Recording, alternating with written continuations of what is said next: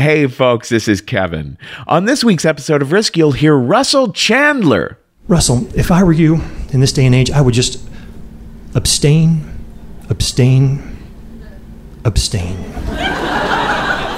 So I had three options there, and it was good. That and more, but before that, I want to let you know that Play Me from CBC Podcast is now proud to present a new series, The Show Must Go On, featuring exciting productions from some of North America's most acclaimed creators for the stage. Sit back and experience everything from chilling thrillers to gut-wrenching dramas to irreverent comedies. Each month, experience the exhilaration of the theater right from the comfort of your own home. The theaters have closed, but the show will go on. You can subscribe to Play Me wherever you get your podcasts. And I have so much love to share with our Patreon members.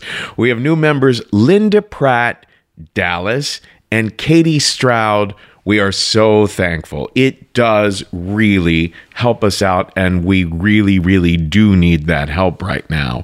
We're in going through a rough phase right here and trying to stay afloat. We've got a lot of balls that we're juggling, trying to keep in the air and working as hard as we possibly can here.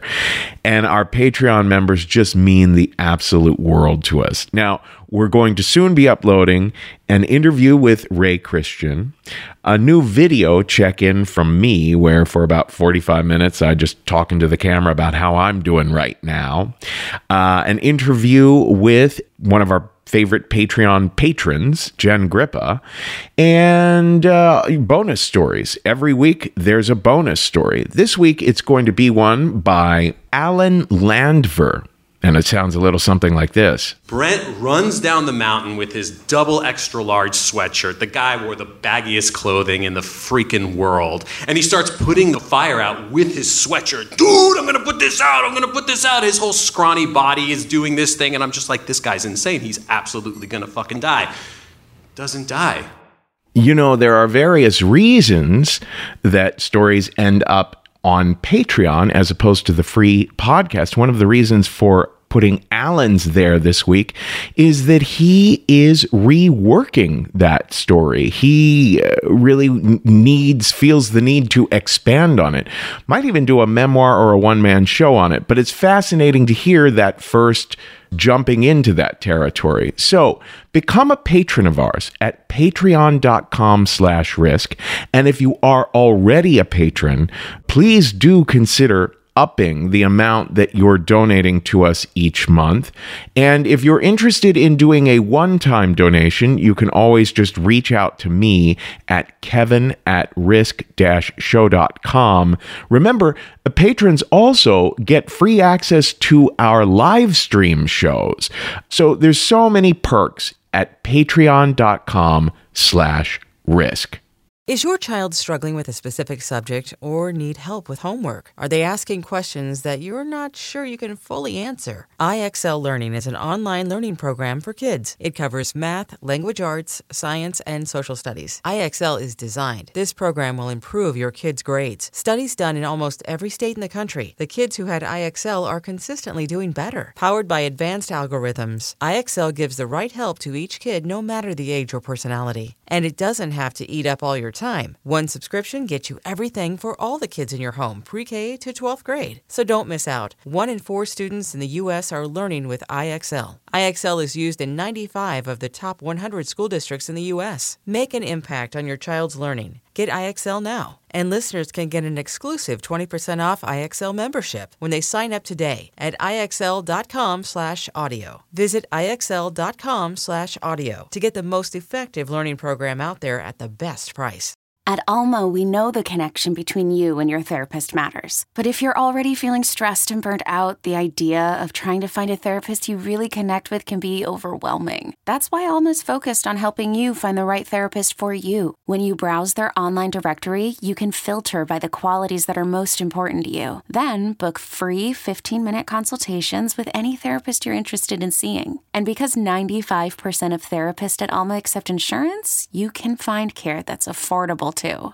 You want to talk to someone, but not just anyone. Alma is there to help you find the right fit. Visit helloalma.com/therapy30 to schedule a free consultation today. That's helloalma.com/therapy30. Now here's the show.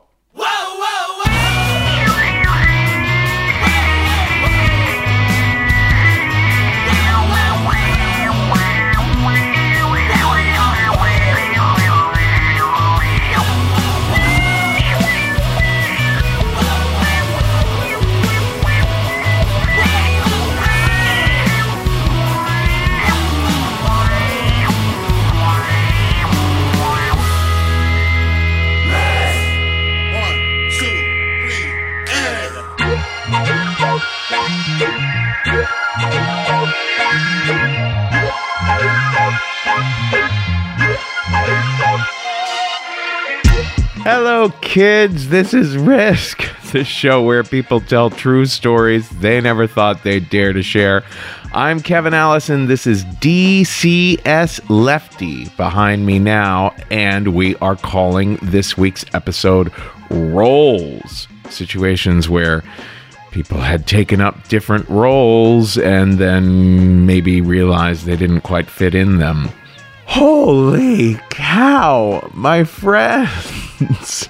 I'm recording this on Sunday, April 26th, and what a week last week was. I'm just pretty exhausted from it all. The week began with the New York Times writing about how successful our live streams have been. We were featured in a feature article called "Can You Make Money in Live Comedy Right Now? Some Producers Say Yes." And the last 5 or 6 paragraphs are all about Risk and how we're an example of success with this sort of thing. They even show a picture. The New York Times writer attended the LA show, the first, one that we did for the LA time zone that David Crabb helped all the storytellers prepare for. And they show a picture of the Zoom feed where all of us are showing off our pets in the Q&A after the live stream. Let me tell you something. We did another one of these live streams just last night, Saturday, and I think it may have been the best yet. These just keep getting better. I'm so inspired. I am so inspired by these live streams. Now, the next one is May 1st. It is Friday, May 1st at 9 p.m. Eastern Time. I really want to sincerely ask all of you to tell your friends about these live streams, to spread the word that people should really be checking these out. At this point, people know Zoom. At this point, people are becoming pretty familiar with that platform. But if you can share with your friends, look, here is a show that is going to make you feel much more connected. Here is a show that's going to be super entertaining, a little bit jaw-dropping, emotional. You're going to feel like you're with a community where people are sharing the most remarkable things that have happened in their lives, and these shows are just an experience. You have to come to experience it, and we want more and more and more people to show up, and our continued existence depends on the audiences for these live streams increasing. So please show up to the next one, May 1st, 9 p.m. That's 9 p.m. Eastern Time. Every time you go to risk-show.com/tour for your tickets. Some other crazy fun things that happened this past week. If you're a fan of my old sketch comedy group, The State, we redid one of our classic sketches, Porcupine Racetrack, a musical sketch, and I appeared wearing only a leather jockstrap and a leather harness with my riding crop and my silver dildo. It's quite a sight to see. Look up, we were in Rolling Stone. And finally, the latest super, super, super fun thing that's happened is that I'm now on this app called Cameo. Have you heard of this? It's where public figures and or celebrities or whatnot, people who have fans, can make little personalized videos for their fans via this Cameo.com or via the app Cameo that you can put on your phone if you want. Anyway, you go there, you look for either Kevin Allison or the Kevin Allison, and you'll find me. And I've made 5 of them so far for fans. I've made a few of them are absolutely ridiculously silly, and a few of them that were actually, completely sincere and heartfelt. And I love doing this. So come find me on Cameo, and I will make you a little personalized video saying hello just to you, or get one as a gift for a friend. Let's get to the stories. We have a loaded episode this week. In a little bit, we're going to hear from Russell Chandler.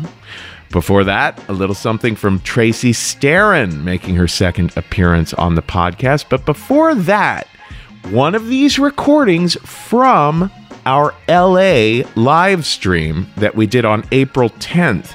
Now, when I say LA, it means the whole cast was what was going to be the live show in LA in front of an audience, but we just took that cast and put them on one of our Zoom live stream shows. So you can hear how what we do with these is we allow the storytellers to have their audio on so that you can hear some reactions to the stories at the beginning and the end. Myself, JC, and the other storytellers, all our mics are on, so you can hear us clapping a little bit or reacting occasionally. But I've been really fascinated to see how that live theater energy still comes through from when people are sharing stories right into the camera of their laptop or whatever. It's really, really unexpectedly special how much you really do feel like you're talking to hundreds of people who are gathered there to share an intimate moment with you. It's quite something else. So here we are with Jana Fisher, who you can find at janafisher.com.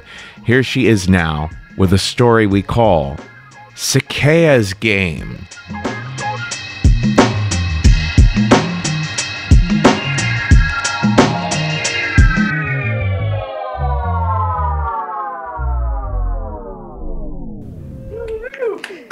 Hi, thank you.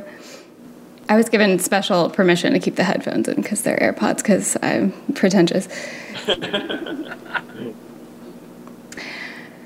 I wonder what else you can do with those fingers. This guy Sakaya says that to me. He's in my hunting party, and I think that's what you call flirting. He must be taken with my tall figure and my white blonde high ponytail and the delicate spell work I do with my delicate hands. I look over his broad barbarian shoulders and wonder what it would feel like to have his rough beard against my lips. Sakaya's not flirting with me exactly, but with my high elf wizard avatar, Aleba Fireweaver. It's 2002. I'm playing EverQuest. It's this online role-playing game where you create fantastical characters and you go on quests and hunts to level them up. I've gotten really into this game ever since my dad's job as a preacher took us from Ohio to Florida. I'm in 8th grade. I can't really go anywhere. And, being a Aleba lets me have a social life. Here, I'm just like the weird Christian new kid, but Aleba is confident and glamorous, and I'm shy and I have bad hair. Sakaya keeps telling me what he'd do to me, down to taking off whatever it is a high elf wears under her robes. And I'm so overwhelmed by this warm rush that I just ask him to stop. But I can't stop thinking about his digitally calloused hands. So the next day, I message him. Hey, do you want to group up? It's easier for me to find one when I'm with a tank. That's like the video game equivalent of asking if he can help me study. He says, I woke up with a smile on my face thinking of you. I'm like grinning at my computer screen, but I also have this sinking feeling in my stomach. Like, he thinks he's flirting with Aleba. There's no way he'd be talking to me in real life. So I just like rip the Band-Aid off. Hey, I have to tell you something. I'm 13. My mouth is like totally dry. I wait for what feels like forever for him to respond. And then finally he says, wow, you must be really mature. I'm 22 and you're way cooler than most girls my age. I'm so relieved he still wants to talk to me. And then he says, can I see a photo of you? If I don't send him a photo, he's gonna think that I'm like a 40-year-old dude named Roy. But if I do send him a photo, I don't want him to think that I'm a kid. So I scan this photo where I'm wearing this tight lavender tank top that shows off these A cups that just came in. And he sends me back all these smiley faces and says he can't stop looking at my body. And then he sends me back this photo of this young man in black and white, like he's posing for prom, but shirtless. And he's like, sorry, I took this for an old girlfriend. I'm like, don't be embarrassed. You seem handsome. And then he says, can I call you? I'm home alone, so I say, okay. I can't breathe, thinking about like, what's his voice gonna sound like? Is it gonna be like deep and gravelly like his avatar? I pick up on the first ring and he says, hello, beautiful. He has this sexy accent that's like half Australian and half British.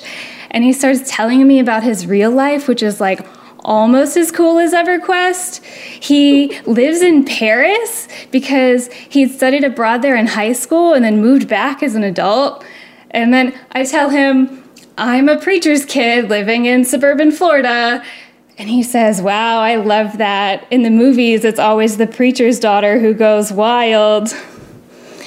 He seems so worldly to me, but he makes me feel sexy and mature. And we're talking every day, and I feel like we're equals, except sometimes he's describing a scenario, and he references this body part I've like never heard of, and I'm too scared to look up. It's called something like, I think it's called the clitoris. But I'm so lonely. I'm like thinking about Sakea every day, like all the places he's traveled to, the scenarios he describes. When we're finally get to be together, we're talking like every day when I'm home alone for a few months, and then he says he loves me, and I say it back. And then I ask him what I need to know about being in love for the first time. He says, you never forget your first love. Mine was this French girl named Aurélie. I dated my semester abroad, and I moved back to France as an adult to try to find her, but she was already married. I feel glad knowing that since Sakea is my first love, I will never forget him. I'm so excited about being in love that I tell a few of my Ohio friends, and I think they'll be excited for me, but they start gossiping, and one of their moms overhears them talking, and she tells my mom, and my mom confronts me in the kitchen about the older guy online who's like my boyfriend, with this like horrified look on her face that I could even conceive of doing such a thing.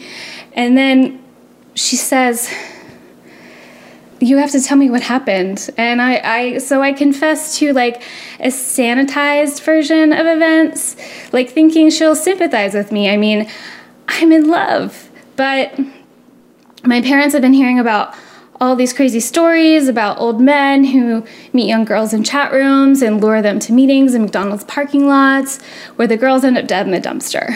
They say, I can't talk to Sakea anymore. I've never felt pain like this. It's like something's been ripped away, but I'm basically grounded forever. I can't do anything. So I make a new plan for my life. I will move to Paris when I grow up, and then Sakea and I can actually be together. It'll be just like our EverQuest adventures. I will be tall by then. He'll be glamorous and protective, and we'll explore new lands together. I start on this mission by taking French my freshman year of high school. I daydream about him every day in class, and I miss him so much. But I haven't heard from him in a while. Obviously, I can't talk to him, so I do a search for his character's name, and I find a forum where he's made some posts about barbarian gear, and I see on his profile there that he lists his age as 27, not 22 as he told me.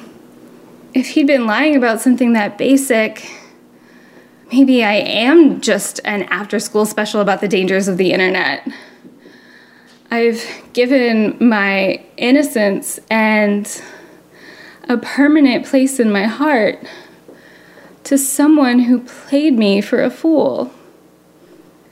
I don't have dreams for my life other than going to Paris, so I keep taking French when I get to college, and I make a plan to study in Paris one summer. I just feel like I have to get out of Florida because nobody here understands what I'm going through. The spring before I'm supposed to leave, I'm 19, and I'm sitting in my dorm room slouching when I'm looking at my computer and I see Sakea's name in my inbox.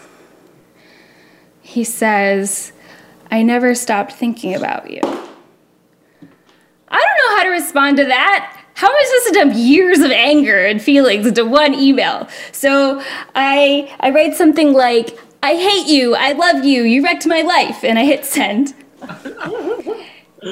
And he writes back and says he never meant to hurt me, and all my anger just falls away.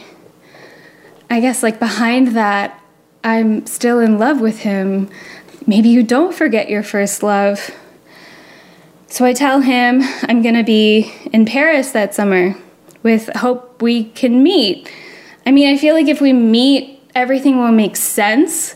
Like whether he is my soulmate that I just met at the wrong time, or maybe he's just a creep. But he says he can't because he's married with kids now. I get to Paris, and it's more amazing than I'd ever dreamed. I am hosted by this sophisticated retired woman named Madame Boudoub, and she has this hot rock climber grandson named Aurélien, and he takes me out with his hot rock climber friends to a club on a boat on the Seine. It's so cool. Like, no one here cares if I'm from Florida or if I go to church or if my dad's a preacher. They just want me to enjoy life. But all I can do around this amazing city is look for Sakea's face. I'm emailing him every day, trying to convince him to meet up with me. And I'll ask him questions like, "How could you have loved me knowing how young I was?" And he'll say things like, "You were just so different from other girls."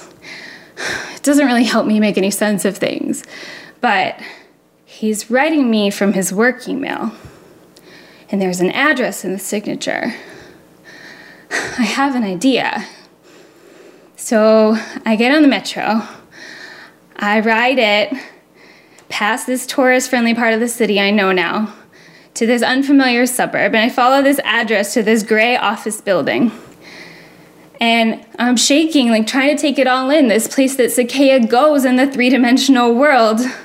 And then I find a patch of grass where I can spit, as if like physically expressing my anger in this place where he walks will somehow like cure me of this. I should probably pound down the door for my closure, get some answers, but I don't want to seem like a stalker, and besides, it's Sunday when he'd be home with his kids. I guess when it comes down to it, I would rather keep the bittersweet fantasy of him than face the reality. So I leave Paris and I let go of the idea of meeting him. I moved to New York and I tried to start a new life, but I still think about him sometimes, and I look for him on social media, but his profile photos are pictures of icebergs. I turned 26 and I'm thinking about how I'm twice the age I was when I met him, because everything I know is measured in a before and after. And then I get a notification from LinkedIn suggesting Sakaya as a contact. And I click it, and his profile shows a current photo. It's the first photo I've seen in 13 years. He looks the same, but there's gray streaks in his hair now, and the corners of his mouth are turned down. He looks sad. And I feel sorry for him. I've heard all about his fantastic adventures, traveling the world, and I know he has a good job and a family who loves him. And still, he was willing to use me when I was so young, so he could escape his own life in a fantasy. This isn't the glamorous barbarian Sakaya. This is just some sad guy named Ben. Maybe I can be grateful that he showed me a world outside of my sheltered life, but know that he was just a catalyst and I don't need him. He might be the story of my life so far, but I still have time to write a new one. Thank you. Wow.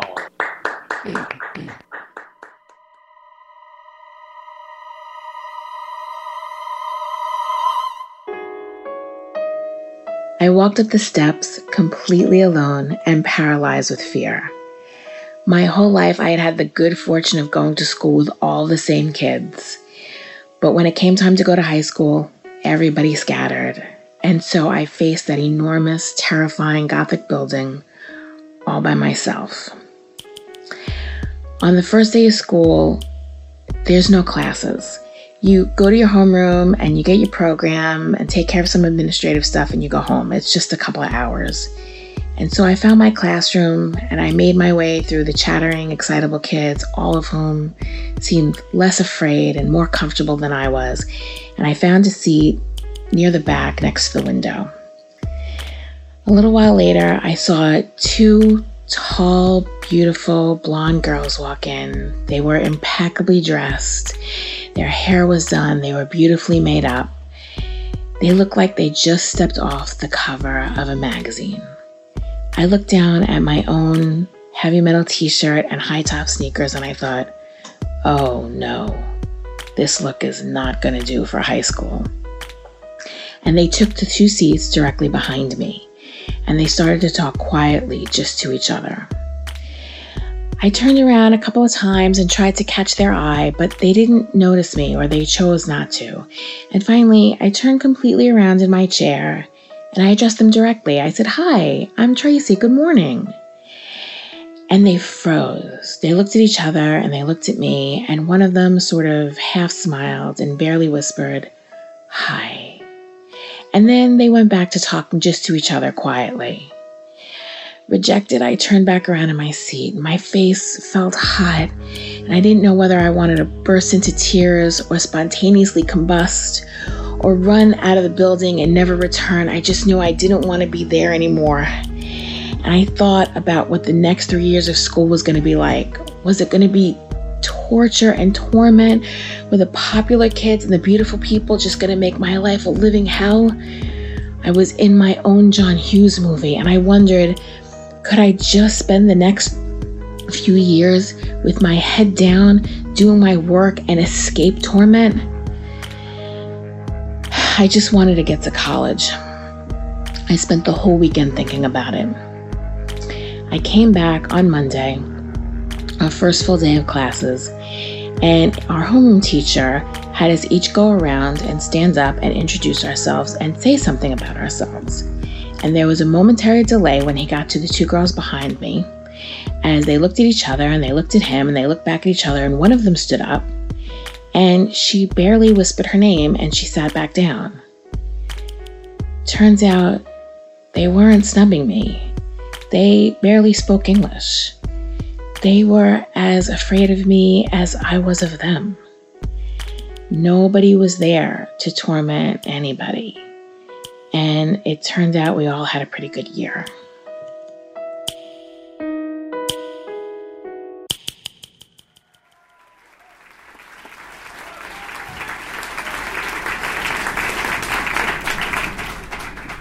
In the early 90s, I took an internship in Boston at the UMass Boston radio station in the bowels of the big library of this little tiny radio station. So I was there for the summer, went back after college and was getting some work as a playwright. But for money, I ended up at this deli in Brookline. It's like a kosher deli. And look, I'm from the Midwest, and so not super assertive, never aggressive dude on the dating scene. So like when you move out to the big city, that doesn't really put you in a really good position for getting dates as such. Because in the big city in Boston, like you gotta have, it's more like a shark, and that's not my vibe. More of a dolphin, I guess, or whatever a seal maybe. So I was alone for a couple of years, and that kind of bummed me out, but that's as it may be, whatever the fuck. I'm working on my art, doing some playwriting or whatever. But I'm at the deli, and one day, in through the door walks this young woman with an older woman, and she had this long, straight, red hair, and what can only be described, honestly, as like naughty librarian glasses. And she sits down at the table, and they order some hot saline in the falafel platter and some like one piece of course, like that must be like her work supervisor or whatever. But like when I saw her, something in my heart like did a little flip, and like I could imagine myself leaping over that counter, like knocking off some of these like kosher knishes or whatever, like bounding across the floor in a completely anti-Midwestern way, throwing myself to my knees in front of her and saying in the most declarative and like quasi-Shakespearean way, "I want to go on a date with you."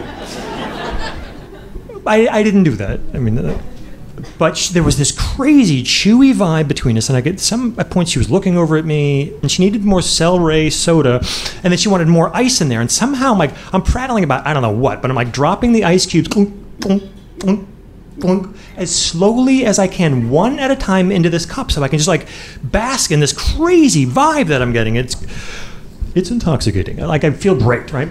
And so then she's over there, and at some point she's about to go, and there's something weird going on at the table with her hands, and then she's gone. I'm like, whew.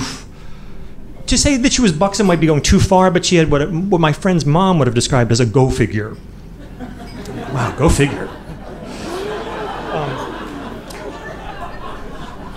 So she goes, and then I go to clear the table, and I pick up the plate, and there's a little scrap of paper underneath the plate, and the scrap of paper has 7 digits on it, which, if you might remember in the 90s, that's all you needed to make a phone call back in the 90s. And I'm super fucking psyched, right? So this is going to sound corny. I still maintain that it's clever. You'll just groan, so just get ready to groan. It's like, I call the number, and I say, hey, listen, you left your phone number here. Like, I'm sure you're going to want it back, so it's not a good idea to be walking around. Come back at 8. I'll have it safe for you behind the counter, and then I'll just give it back to you.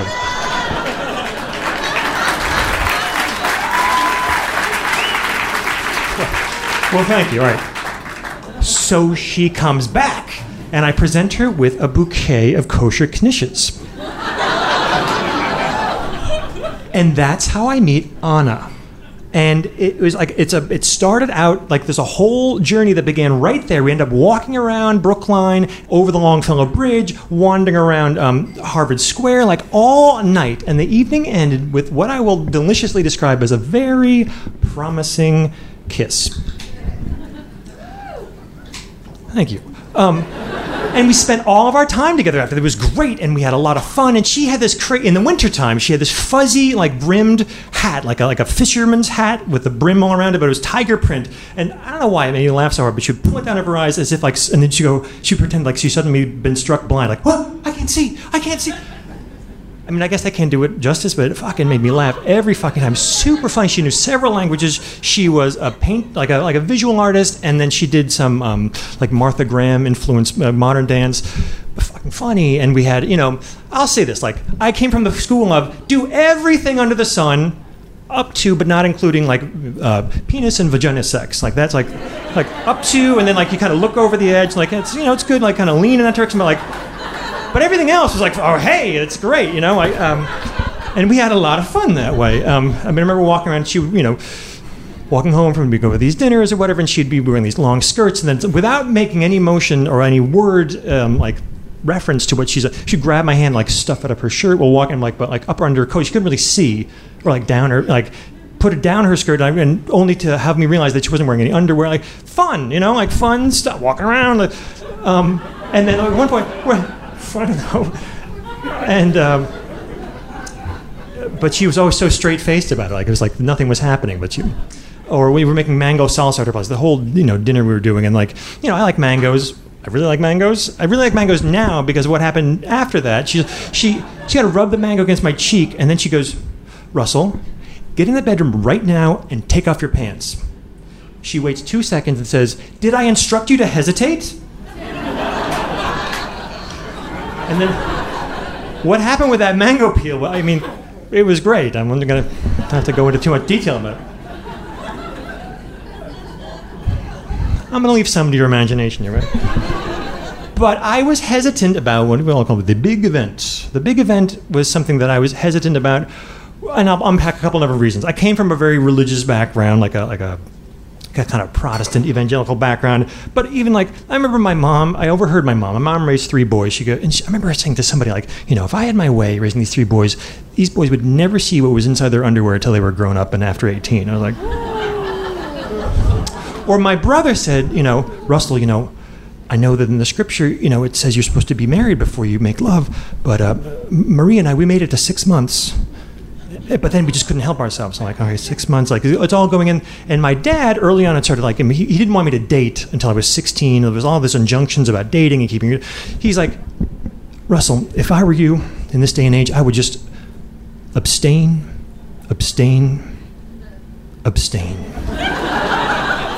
So I had 3 options there, and it was good. Now, the best was, went down to visit with my grandparents. My grandfather squeaks his way across the floor in his old wheelchair, and he almost pins me to the wall with these steely blue eyes. I'm like a freshman in college. Rusty, when I was your age, I was out with my uncle one night, and we were drinking ourselves some beers, playing ourselves some cards. And then we were having ourselves a pretty good time. And then at the end of the night, my uncle arranged for me to be driven home by a loose woman. A woman who would put out. And we're driving down that country road, Rusty. And she pulls over to the side of that road and she turns off that car, Rusty. And she turns to me with a come hither look in her eye. And slowly she brings her hand up and she pulls her blouse down and she reveals her breast to me. Rusty, I came right there in my pants.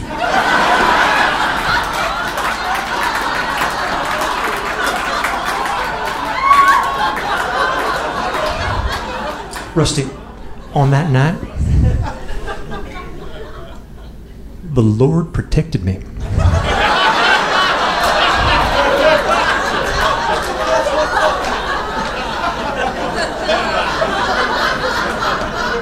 He protected me from sin, Rusty. From sin.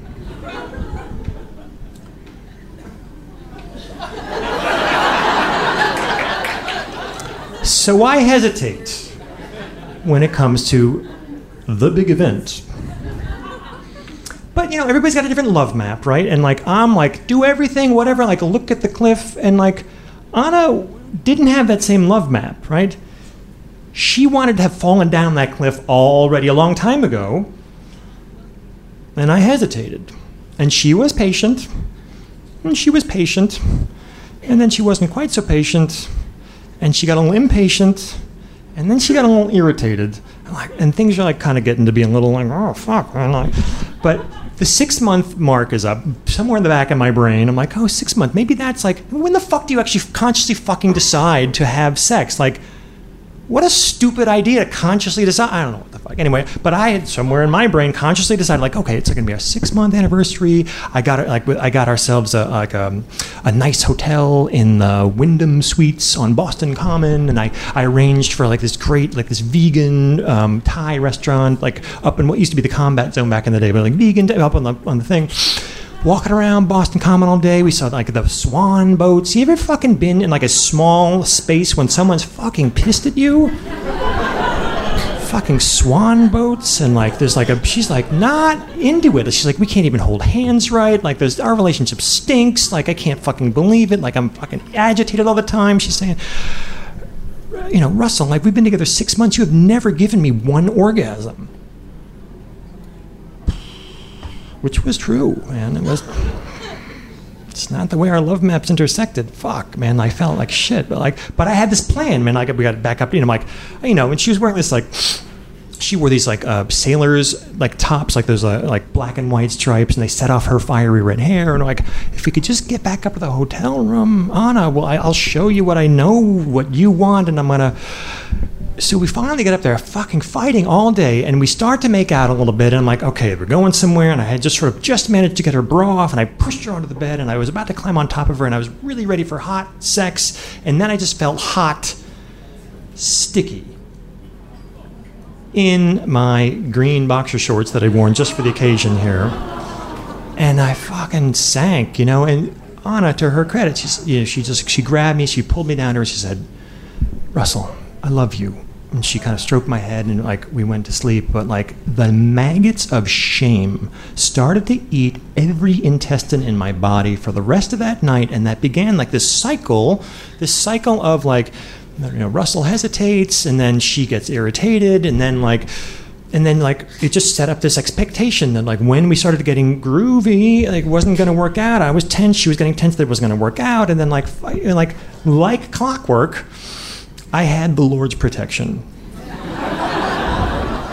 over and over and over again until eventually it started to gnaw away the fantastic, groovy, like do whatever is clever part of our relationship until we weren't really doing anything. I'm like, fuck, man, I love being with Anna. She's so funny, and we're getting a lot of work done. Like she's working on her, you know, her Martha Graham stuff. She did this like, you know, while we're together. We moved in the interim, by the way. Like we got this shitty tenement apartment in Central Square, but like shit was not happening right anymore. Near the Combat Zone, there was this little red light district. I wandered in there, and like this guy's like reading his physics book. He's like selling stuff out of this little red light shop with all the porn. And I'm like, I need some cream. He's like, you know, he looks up from his engineering textbook. He's like, you know, take this cream. This is the good stuff. The cream didn't do shit for like the fucking cream, Jesus. And so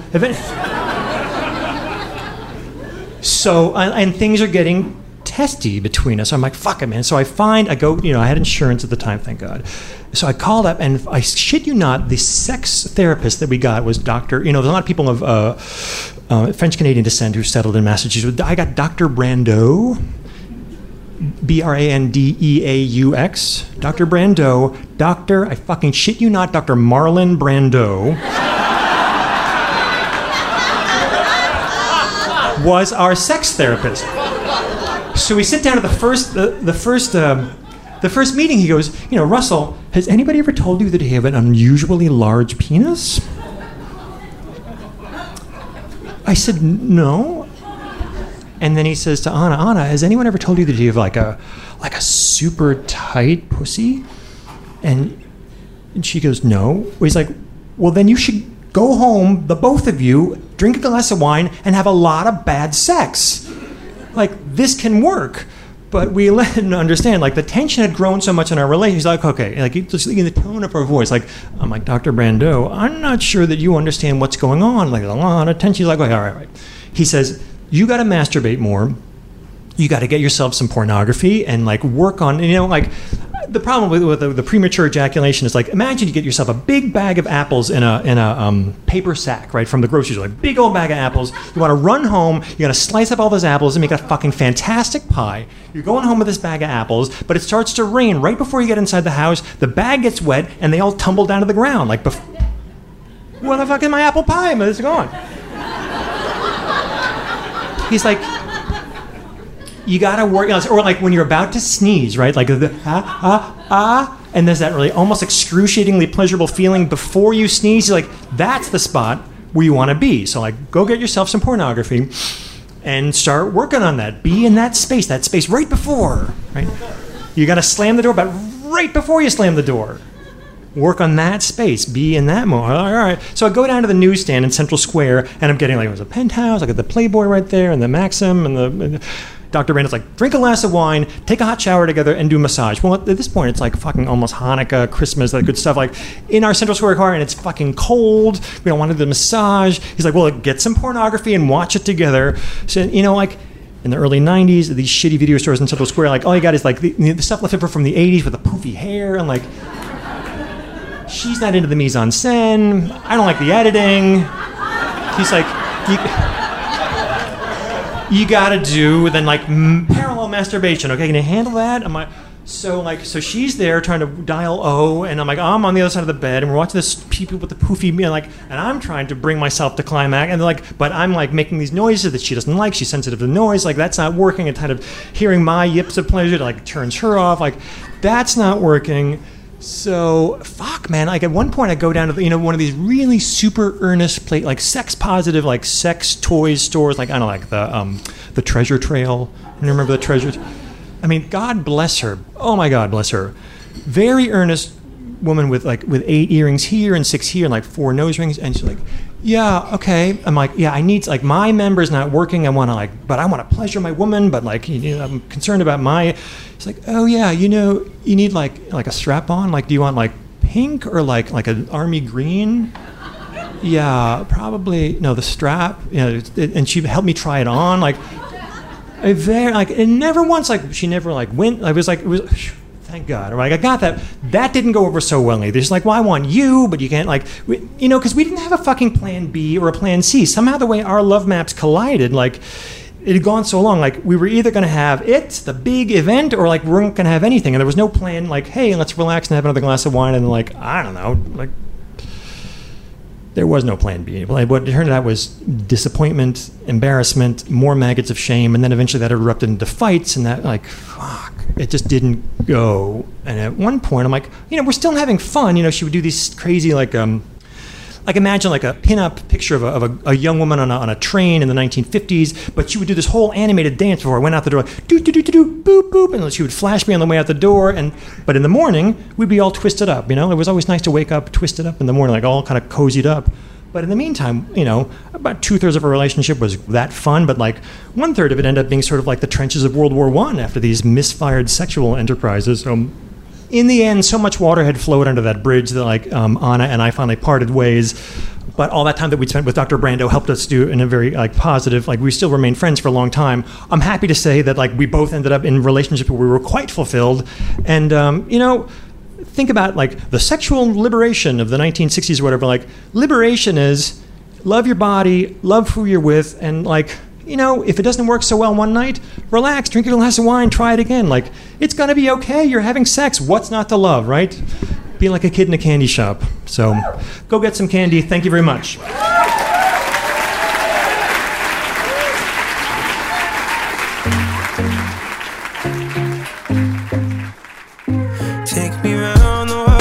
Again, as I'm searching for my something. Oh, that's something that I'm wondering where I'm going when my story ends. Doesn't even matter anyway. Focusing on coping with the pain, and we're only getting older by the day. Yeah, we're only getting older. Doesn't even matter anyway.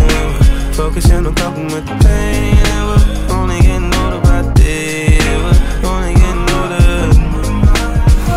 Keeps me up all night. Keeps these thoughts that keep me up all night. Keeps me up all night. Keep these thoughts that keep me up all night. Keeps me. This is Risk. This is Khalid behind me now, and we just heard from Russell Chandler. Before that, a story by Tracy Starren. a little anecdote that Tracy shared with us. We still invite your anecdotes, whether they be about, things that happened before or things that happened during this period we're going through now. They're usually about 3 minutes and 30 seconds or a little bit less. You can email me if you have any questions about how to record one of those of your own. I'm at kevin@risk-show.com. And even if you have yet to get to a Risk live stream show, you can pitch us to possibly be a part of one. If you pitch us at pitches@risk-show.com, if you actually go to risk-show.com/submissions, there's a lot of tips on how to prep a pitch for us. But yeah, we can take people from all over the world now doing these live streams. So no matter where you are, you could be cast in one of these shows. Remember, the next one is May 1st. That's Friday, May 1st at 9 p.m. And you can always find the tickets at risk-show.com/tour. Folks, if you like good old-fashioned true crime mysteries, if you like stories where you feel like you're a detective finding clues, June's Journey is the name of this new game that you can play on your iPhone or your Android. You are uncovering the mystery of June's sister's murder. It's this well-to-do family in the 1920s living in a Great Gatsby-like mansion. Each scene uncovers new aspects of the story. Some parts are in New York, some parts are in Paris. There's all kinds of objects you're finding and trying to assess whether they're meaningful or not. You collect information, filling out your own photo album, and you're keeping track of all the characters. There's romance, there's scandalous family secrets. It feels like a really fun play or movie. And I've only made it through like 5 scenes, but I am told you could crack the case. All you need is an internet connection and downloading on iOS or Android. So discover your inner detective when you download June's Journey for free today on iOS and Android. I'm Sandra, and I'm just the professional your small business was looking for. But you didn't hire me because you didn't use LinkedIn Jobs. LinkedIn has professionals you can't find anywhere else, including those who aren't actively looking for a new job, but might be open to the perfect role, like me. In a given month, over 70% of LinkedIn users don't visit other leading job sites. So if you're not looking on LinkedIn, you'll miss out on great candidates like Sandra. Start hiring professionals like a professional. Post your free job on linkedin.com/recommend today. Hiring for your small business? If you're not looking for professionals on LinkedIn, you're looking in the wrong place. That's like looking for your car keys in a fish tank. LinkedIn helps you hire professionals you can't find anywhere else, even those who aren't actively searching for a new job but might be open to the perfect role. In a given month, over 70% of LinkedIn users don't even visit other leading job sites. So start looking in the right place. With LinkedIn, you can hire professionals like a professional. Post your free job on linkedin.com/recommend today. Let's get back to the stories. In a little bit, we're going to hear one that was first shared. I forget which city this was recorded in. I think it was Seattle. This was Ruby Tuesday, who shared the story we're going to hear soon. But before that, an anecdote that was sent in to us by Jade Ashton. Remember, if you go to the Risk Podcast Fans discussion group, there's a post there that's pinned, and it explains how you can work on your own anecdotes to send us right now. In the meantime, here is Jade Ashton with a story we call Packing. Catch me up at night. Catch me.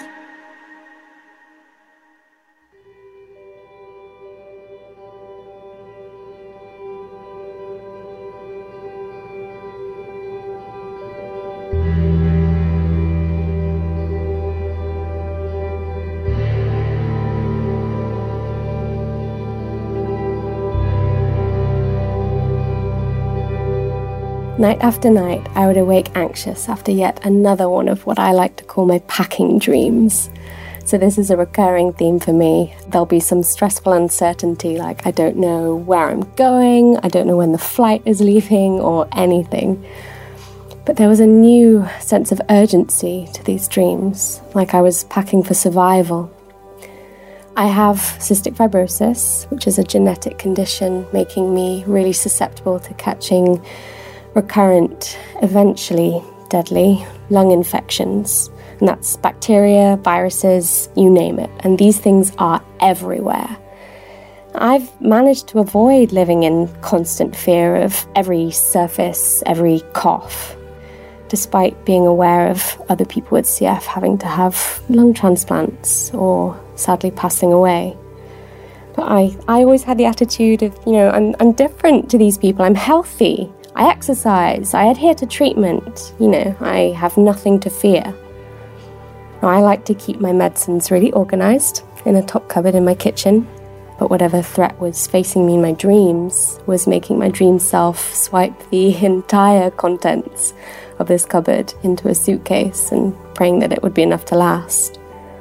So with my almost blasé attitude, when the first news of this new respiratory virus emerged, I really wasn't concerned. But my dad, who has had premonition dreams since he was a child, had one dream before all of this started that really got his attention. In the dream, he was standing on top of a tall residential building looking out across a city, and he knew that there was this sense of threat from the east, but he was skeptical. The threat seemed so distant.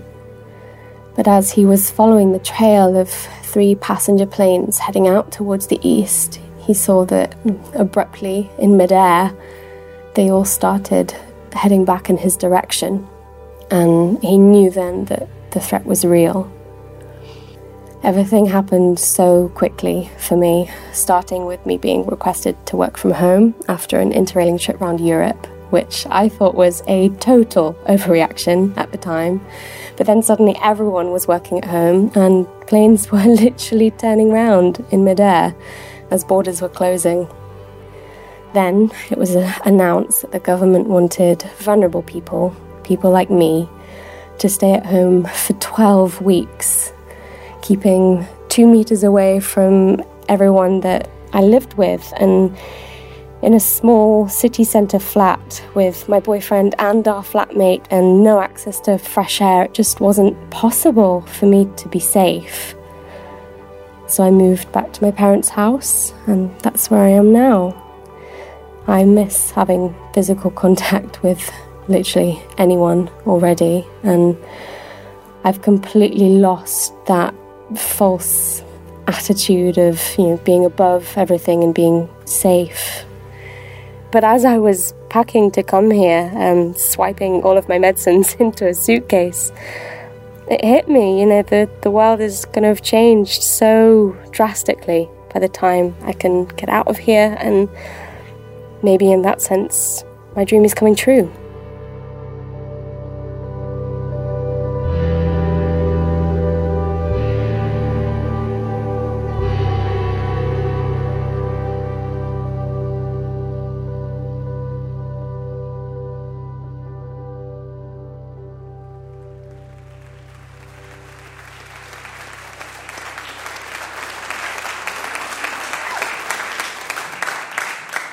My husband proposed to me on an empty beach in one of the windiest places on earth. And he stopped and turned to me while we were walking, and he presented me with a shell that he had found that looked like a ring, and he had hid it in his pocket and was waiting to stop me. And he turned to me and he said, "Will you spend your life with me?" And I didn't know him for very long, and we'd only been dating for about a year. I met him when I was studying abroad in Tokyo.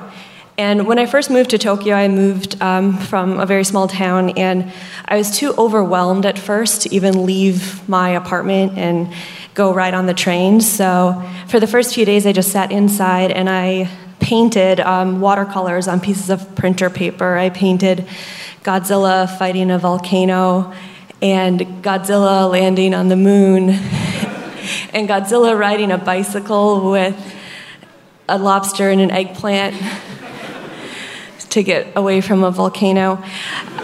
And they weren't good. I did them pretty quickly, but I put them all over my walls because I needed something to come home to when I went out into that big city and for it to feel like my home.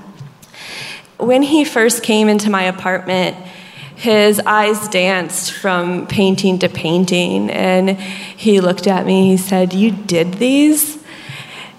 And I have always made weird things, but this is the first time that somebody I wanted to date actually appreciated them. I tended to tone that stuff down, but I didn't have to with him.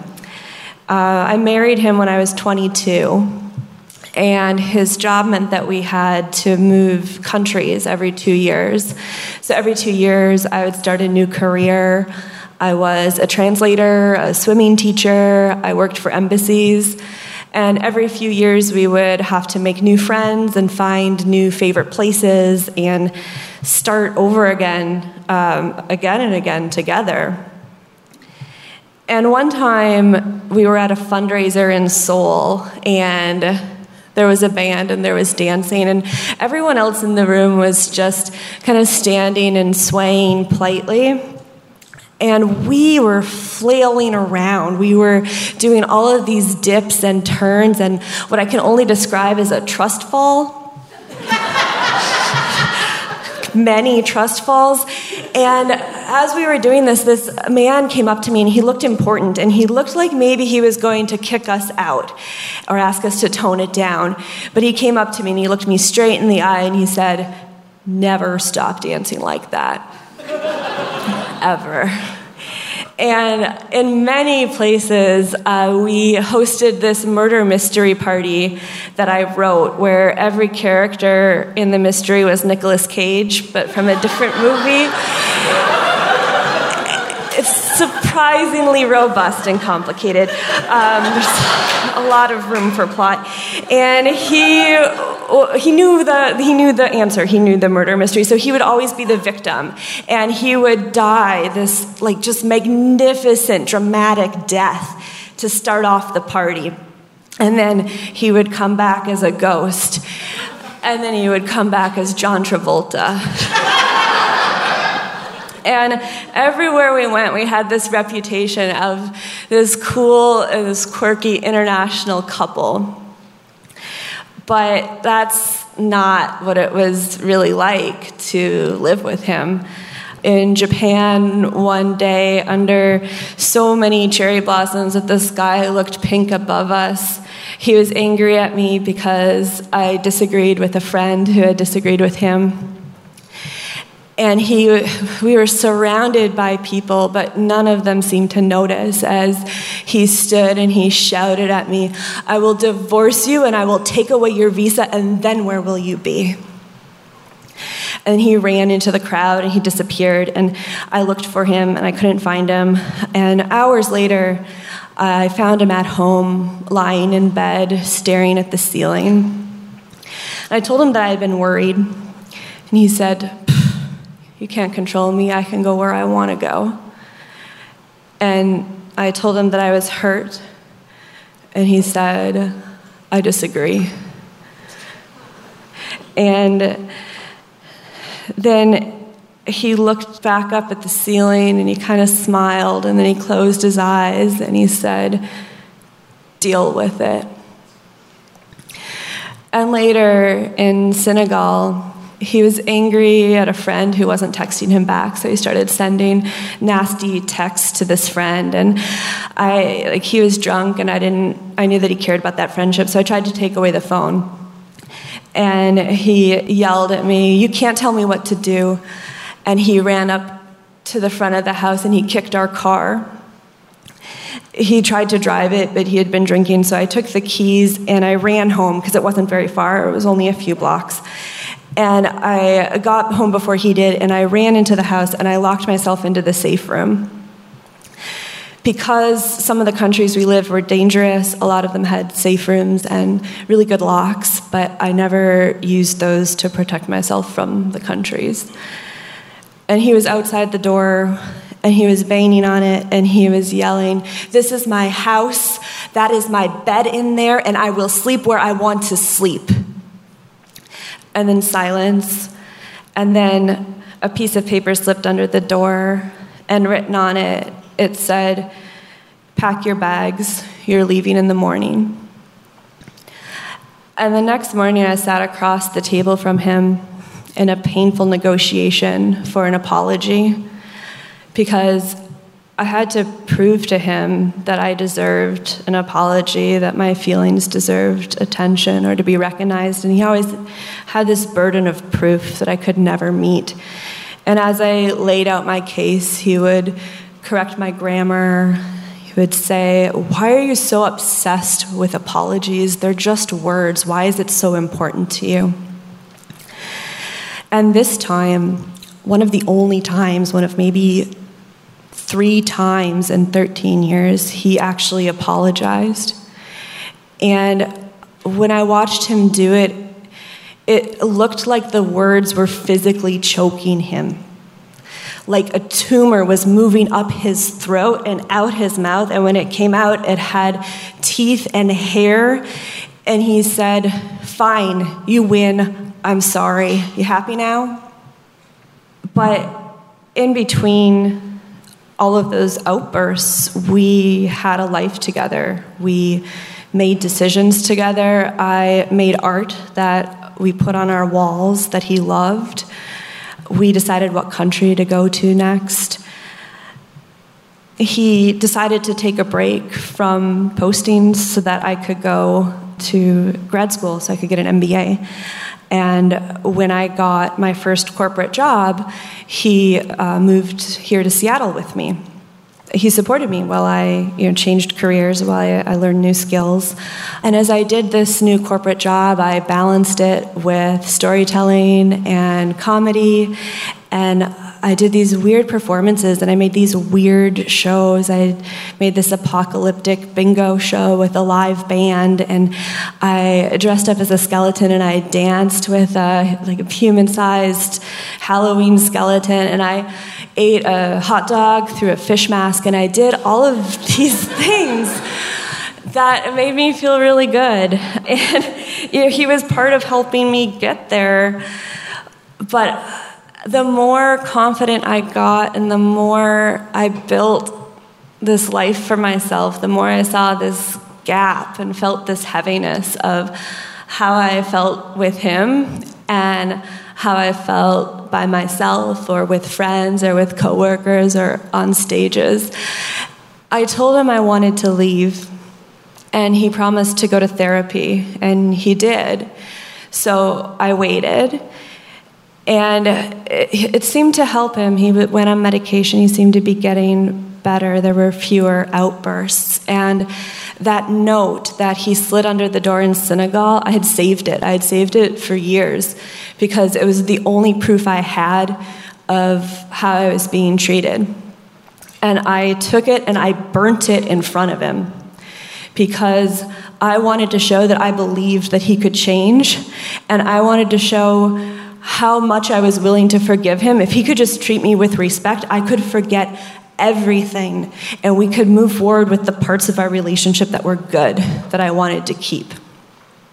And the outbursts still happened, not as frequent, but in between them he was grumpier, but it didn't seem to be as directed towards me as it was before. And then he got a relocation to India. And I wasn't sure if I was going to go, but we had always wanted to live there together. We'd always talked about it. And he was getting help, and he seemed to be making some progress. And I thought maybe a new start could help. But a couple of months into it, I woke up at 2 a.m. and he was in the bed next to me, and he had pushed himself into this unnatural push-up, like his arms were bending away. I didn't think they could bend. And he was making direct eye contact with the wall and talking to it and saying, "Get in line, get them in line," with this dead authority. So I woke him up, and I told him I was scared. He looked at me, and he laughed with this just cruel, empty laughter, and then turned back around and went to sleep. So I went into the guest room and I locked myself in, and I didn't sleep at all. I stayed up all night. I felt almost supernatural, like I was haunting the room. And the next morning he came out in a suit for work, and I thought that maybe when he laughed he was still sleeping. So I tried to talk to him about it, but he doubled down. He said, "I laughed because I thought it was hilarious that you were scared." And when I told him I didn't sleep, he said, "And it's ridiculous that you didn't sleep." And then he went to work. And it was like a cord had been cut.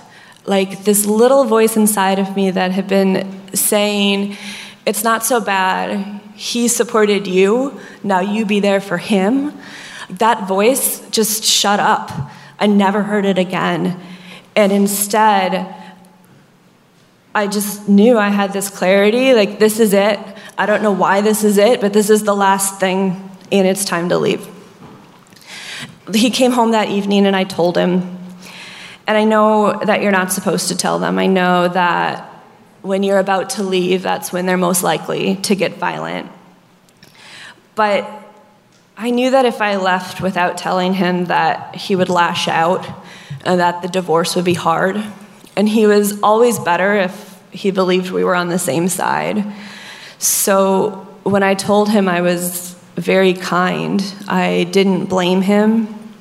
I told him that I wanted us to start over with the best possible lives for each other, separately. And he was upset, but he wasn't angry, and he didn't have an outburst or lash out. He said, "I don't think people will think I'm interesting without you."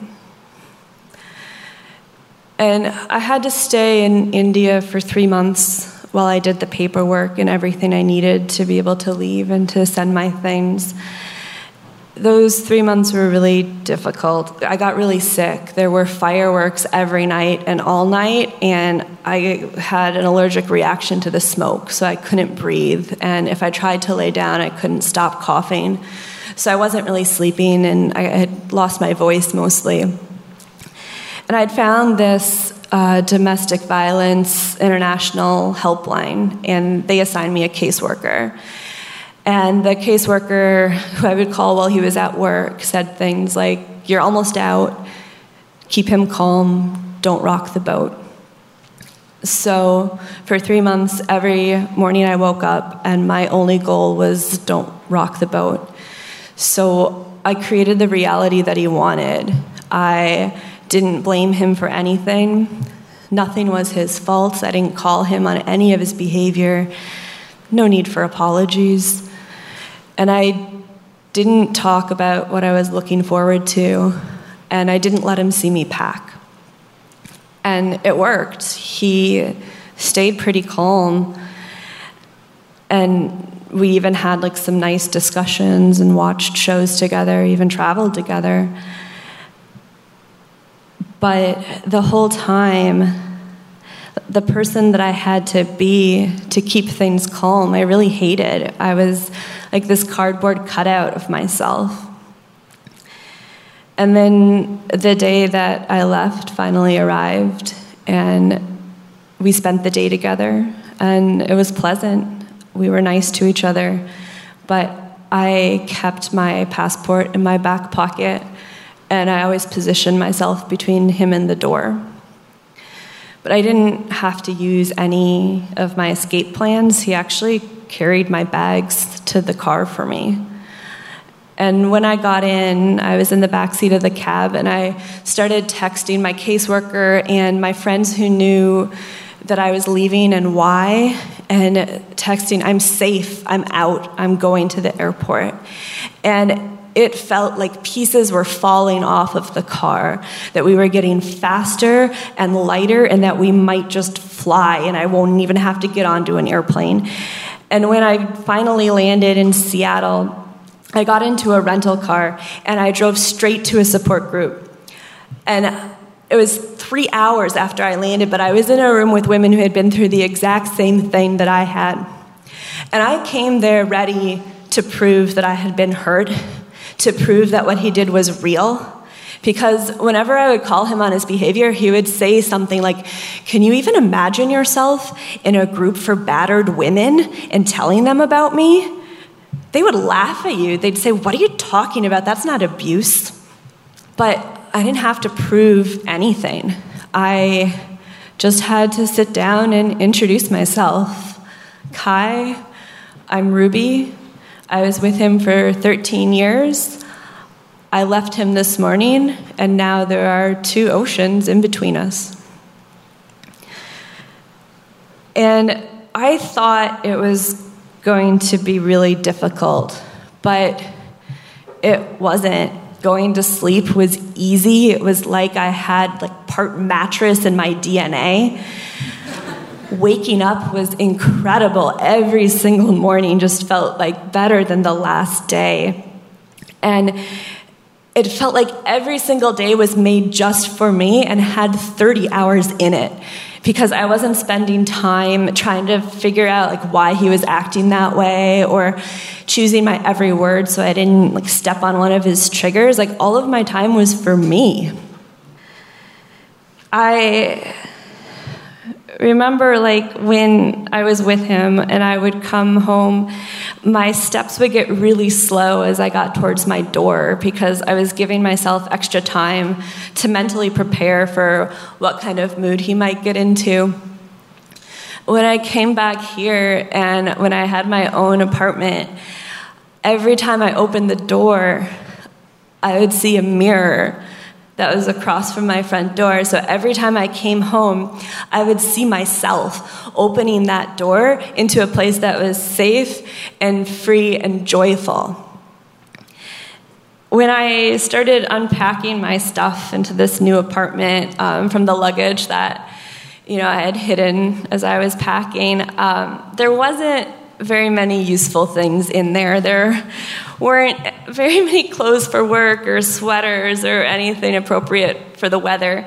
There was a rubber chicken and a snake puppet and so many costumes and an inflatable T-Rex and severed Halloween hands and a horn that I don't even know where I got it. And I'm looking at all of these things, and it's like that cardboard version of me who packed all of this stuff was like, "Hey, you are gonna need both a ghost costume and a Ghostbusters costume for your new life."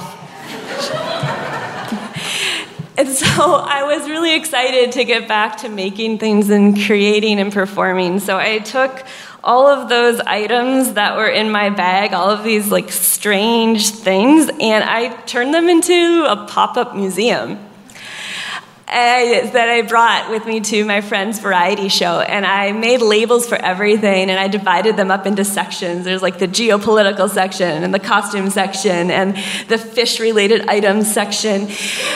An inflatable T-Rex came on stage with someone in it, and I was shooting off confetti.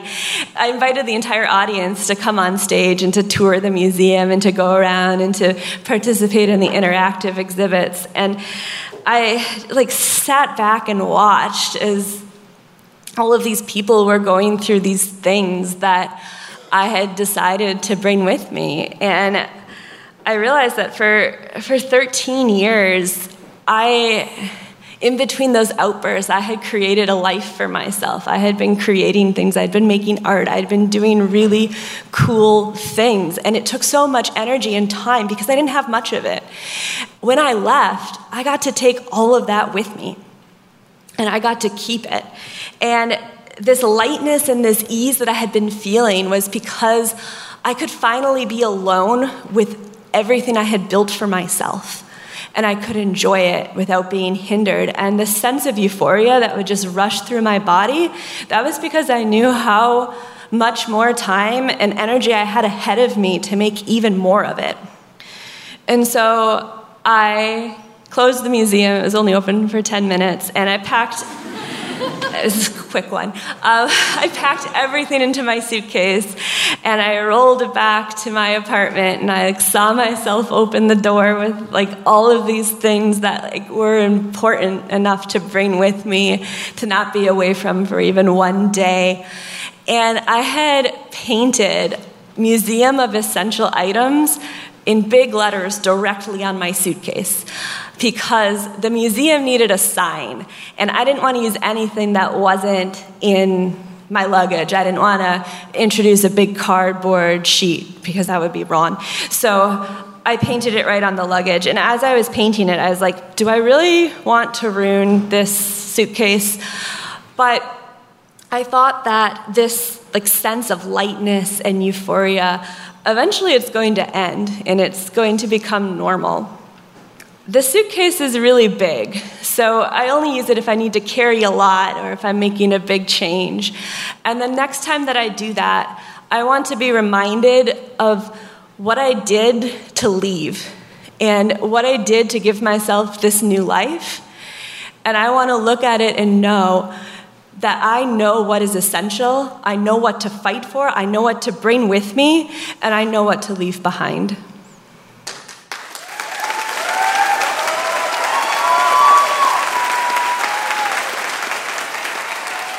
Well, we know where we're going, but we don't know where we've been. And we know what we're knowing, but we can't say what we've seen. And we're not little children, and we know what we want, and the future is certain. Give us time to work it out.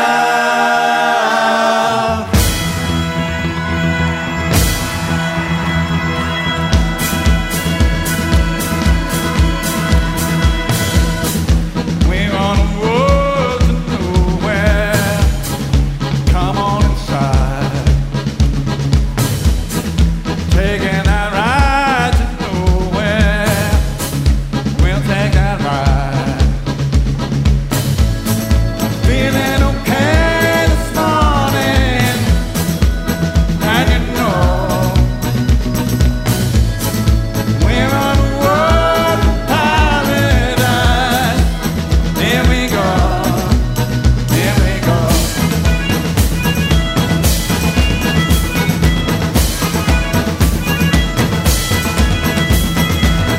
That is all for this week's episode, folks. This is David Byrne behind me now from his recent Broadway show, American Utopia, a song that was suggested by Ruby Tuesday, who we just heard. And before that, we heard a little anecdote from Jade Ashton, who is a Risk fan who heard us calling out for anecdotes. Don't forget, if you go to the Risk Podcast Fans discussion group, there's a pinned post there telling you how to send us your anecdotes. Folks, right now, one of the most crucial things for us is to try to get as many people as possible coming to see our Risk live stream shows, and I'm not lying when I say that they're absolutely wonderful to see. I have been, after a Risk live stream, I find myself so amped up, so inspired, so, I don't know, I feel so much more connected.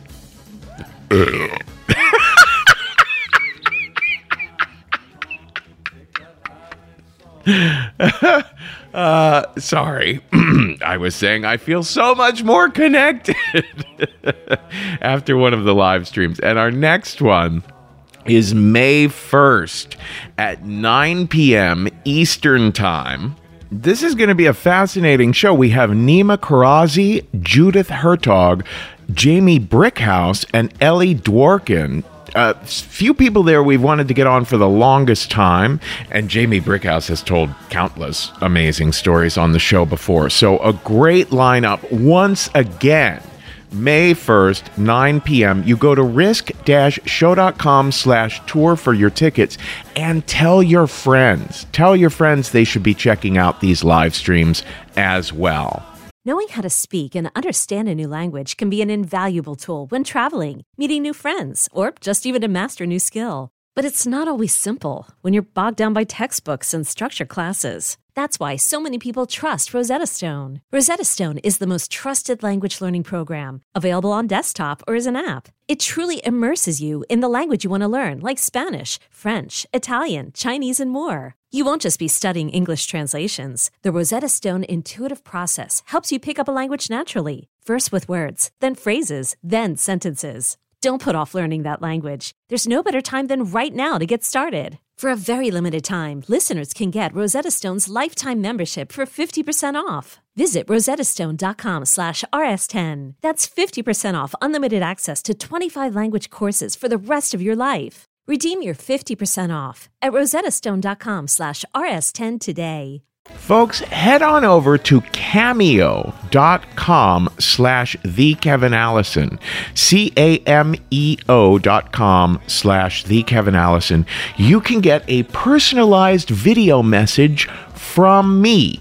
It can be as absolutely absurd or as serious and sincere for fans of the state or fans of Risk or whatever. Kinky folk, I can send you a very fun, lovely little greeting personalized to you or to someone you love over at cameo.com.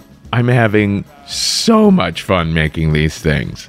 And if you'd like something more than just a short little message, if you'd like to sit down with me and talk for a half hour or an hour one-on-one where we can both see and hear each other about storytelling or a podcast you're working on or a memoir or a solo show or anything like that, or, mentoring around BDSM and kink or just, creative mentoring in general, go to kevinallison.com and set up a little session, a little consultation with me.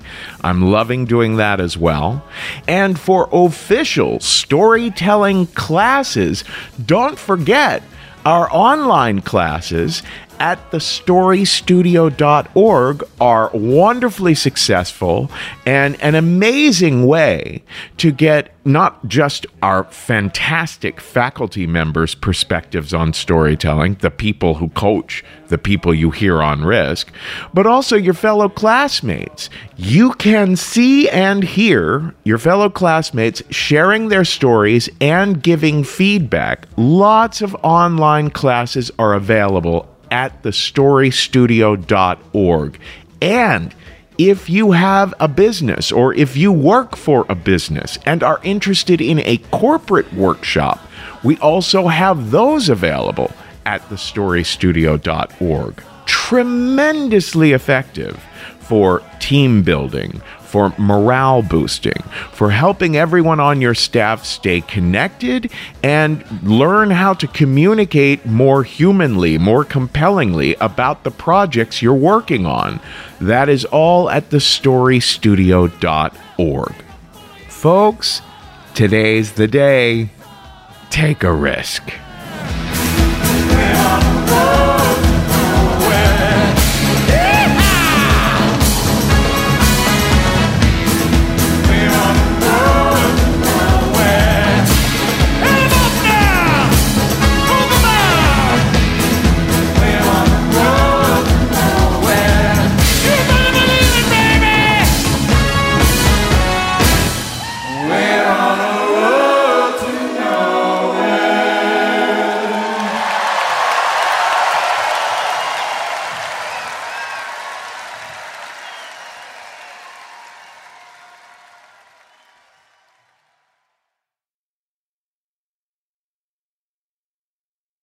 After a Risk live stream, I find myself so amped up, so inspired, so, I don't know, I feel so much more connected. I feel so much more connected. I feel so much more connected. I feel so much more connected. I feel so much more connected. I feel so much more connected. I feel so much more connected. I feel so much more connected. I feel so much more connected. I feel so much more connected. I feel so much more connected.